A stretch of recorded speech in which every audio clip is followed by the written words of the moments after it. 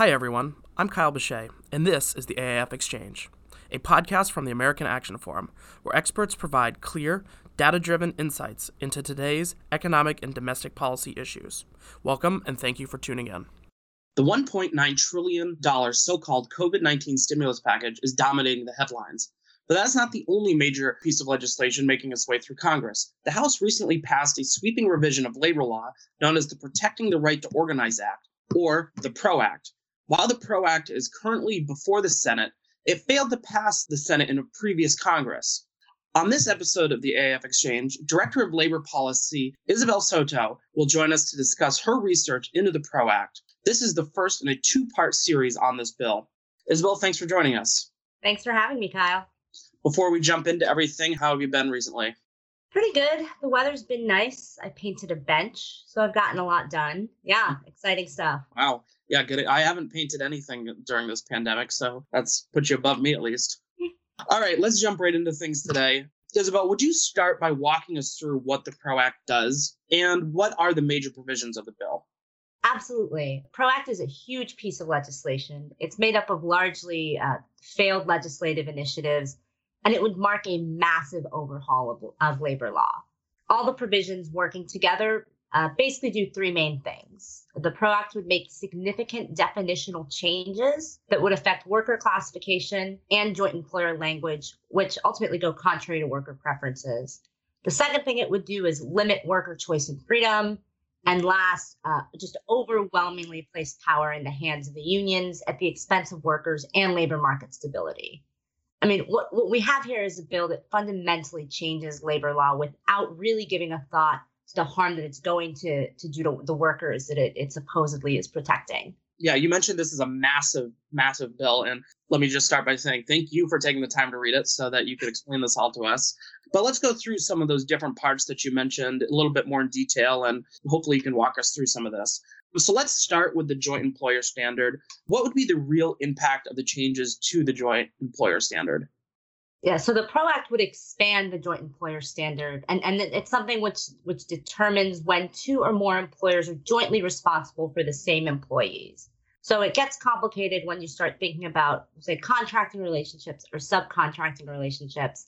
Is the subcontractor responsible? Is the person that is doing the contracting responsible? So to outline that, in the past, the joint employer standard has been defined as an entity that holds direct control over those employees alone. So if you have someone that's hired a subcontracting company and you as that person has direct control over the employers of that subcontractor, you are now a joint employer.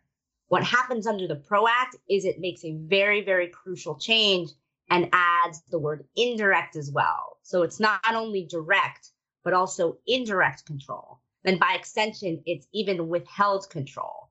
So even if as someone hiring, an outside firm or a contractor, you potentially could exercise control and are choosing not to, even then you would likely be considered a joint employer, which has just significant consequences for employers and workers alike. So changes to the joint employer standard are likely going to affect a number of business relationships just across industries, including, like I mentioned, contracting, subcontracting, and franchise agreements as well.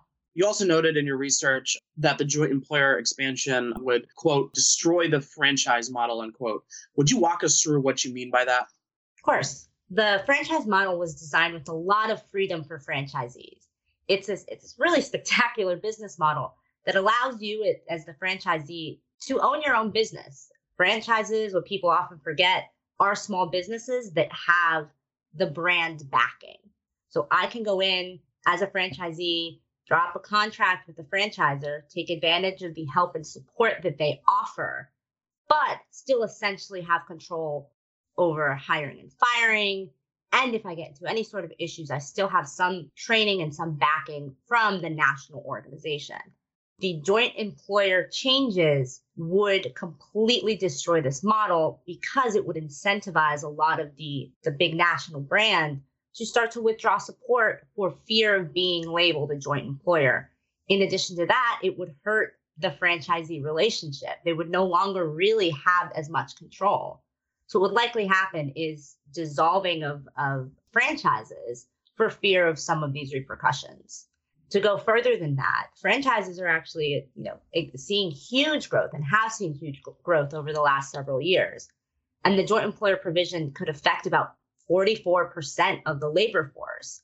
And if we're looking at the franchise sector, we're looking at costs up to $33.3 billion alone just for that sector. Wow, that's a lot. I mean, yeah. I think a few episodes back, Doug mentioned that, like the biggest example of this was how McDonald's works through their franchising model, and they would be, one of the big ones impacted by this. And those numbers that you just gave us seem pretty big in terms of jobs and dollar amounts.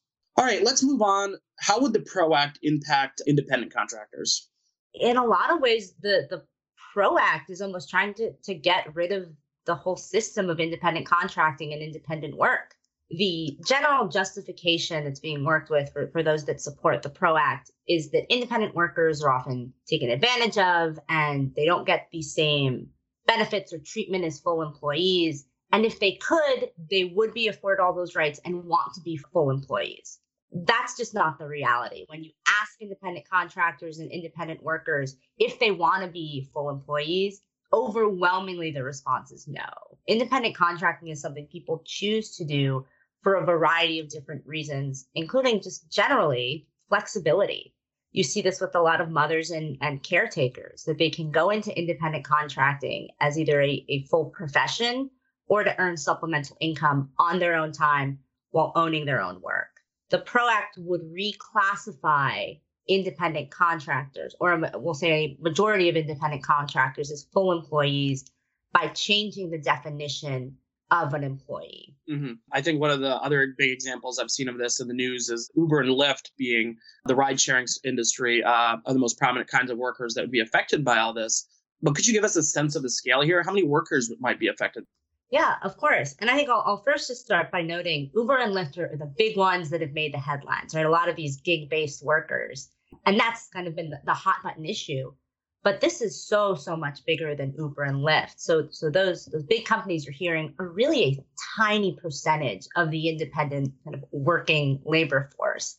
So when we kind of zoom out, we're looking at about 59 million workers that could be affected, or 36% of the labor force. So this goes so much beyond the kind of rideshare apps. We're talking about teachers, even language translators.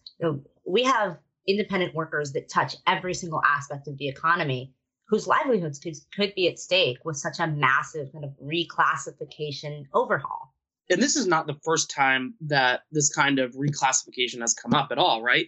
I mean, California did something similar. I think if you looked on Twitter, AB5 was trending, and that was sort of the bill behind all this. What happened there?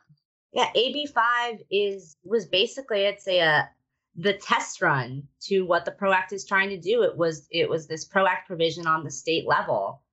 And given how poorly that legislative initiative has gone, for some reason it's been included in the PRO Act to be nationalized. What we saw in California was massive layoffs, and especially, in my particular concern, was a lot of local papers. We had a lot of local papers getting rid of, journalists that they just couldn't afford to keep on because of these changes. We had people limited in the amount of work that they could do because of these changes. And all of a sudden, carve-outs started happening, and it became just this very arbitrary process of who gets covered by the law and who doesn't. So in some ways, it was deeply ineffective, but still really, really deeply harmful to the workers that it did touch. And now we want to nationalize this. It's just is a bad idea all around. Yeah, I mean, when a law starts doing the winners and losers type thing, where the carve-outs, as you mentioned, it seems to me that there was some problems in how they didn't really think the law through themselves. Yeah, and there's so much to this. I mean, like I mentioned, it touches every part of the economy. We're looking at costs of up to $12.1 billion for businesses, and even 8.5% of domestic product could be at risk just because of one single provision included in the PRO Act. That's incredible. Mm-hmm.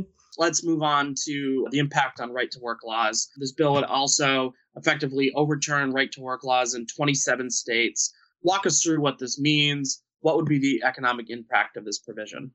Of course. So as the law currently stands in 27 states in the US, you can effectively choose whether or not you want to be part of a union or pay union dues without that decision having any effect on your employment.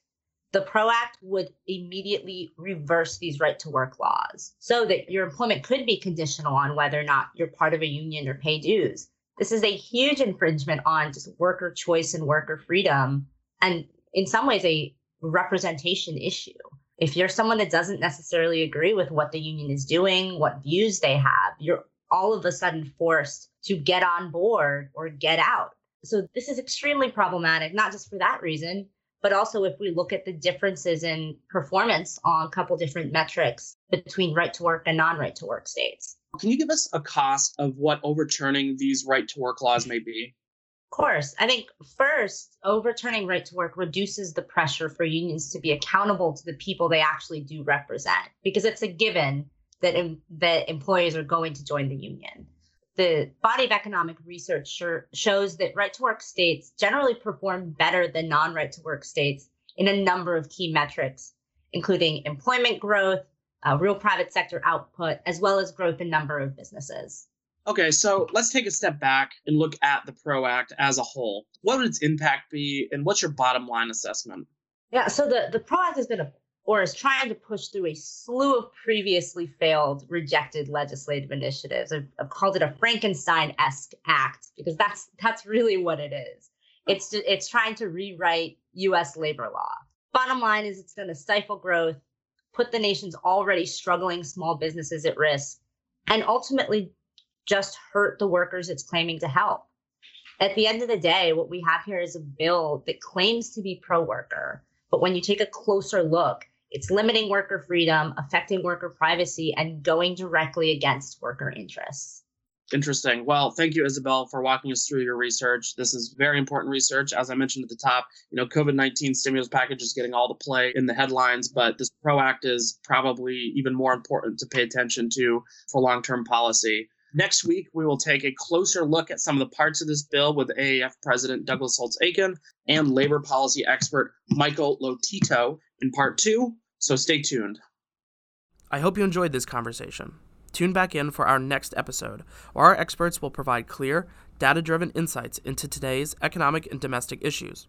I'd also encourage you to check out any of the links in our show notes, and also follow us on social media to learn more about AAF. Don't forget to subscribe on iTunes, Spotify, or Google Play.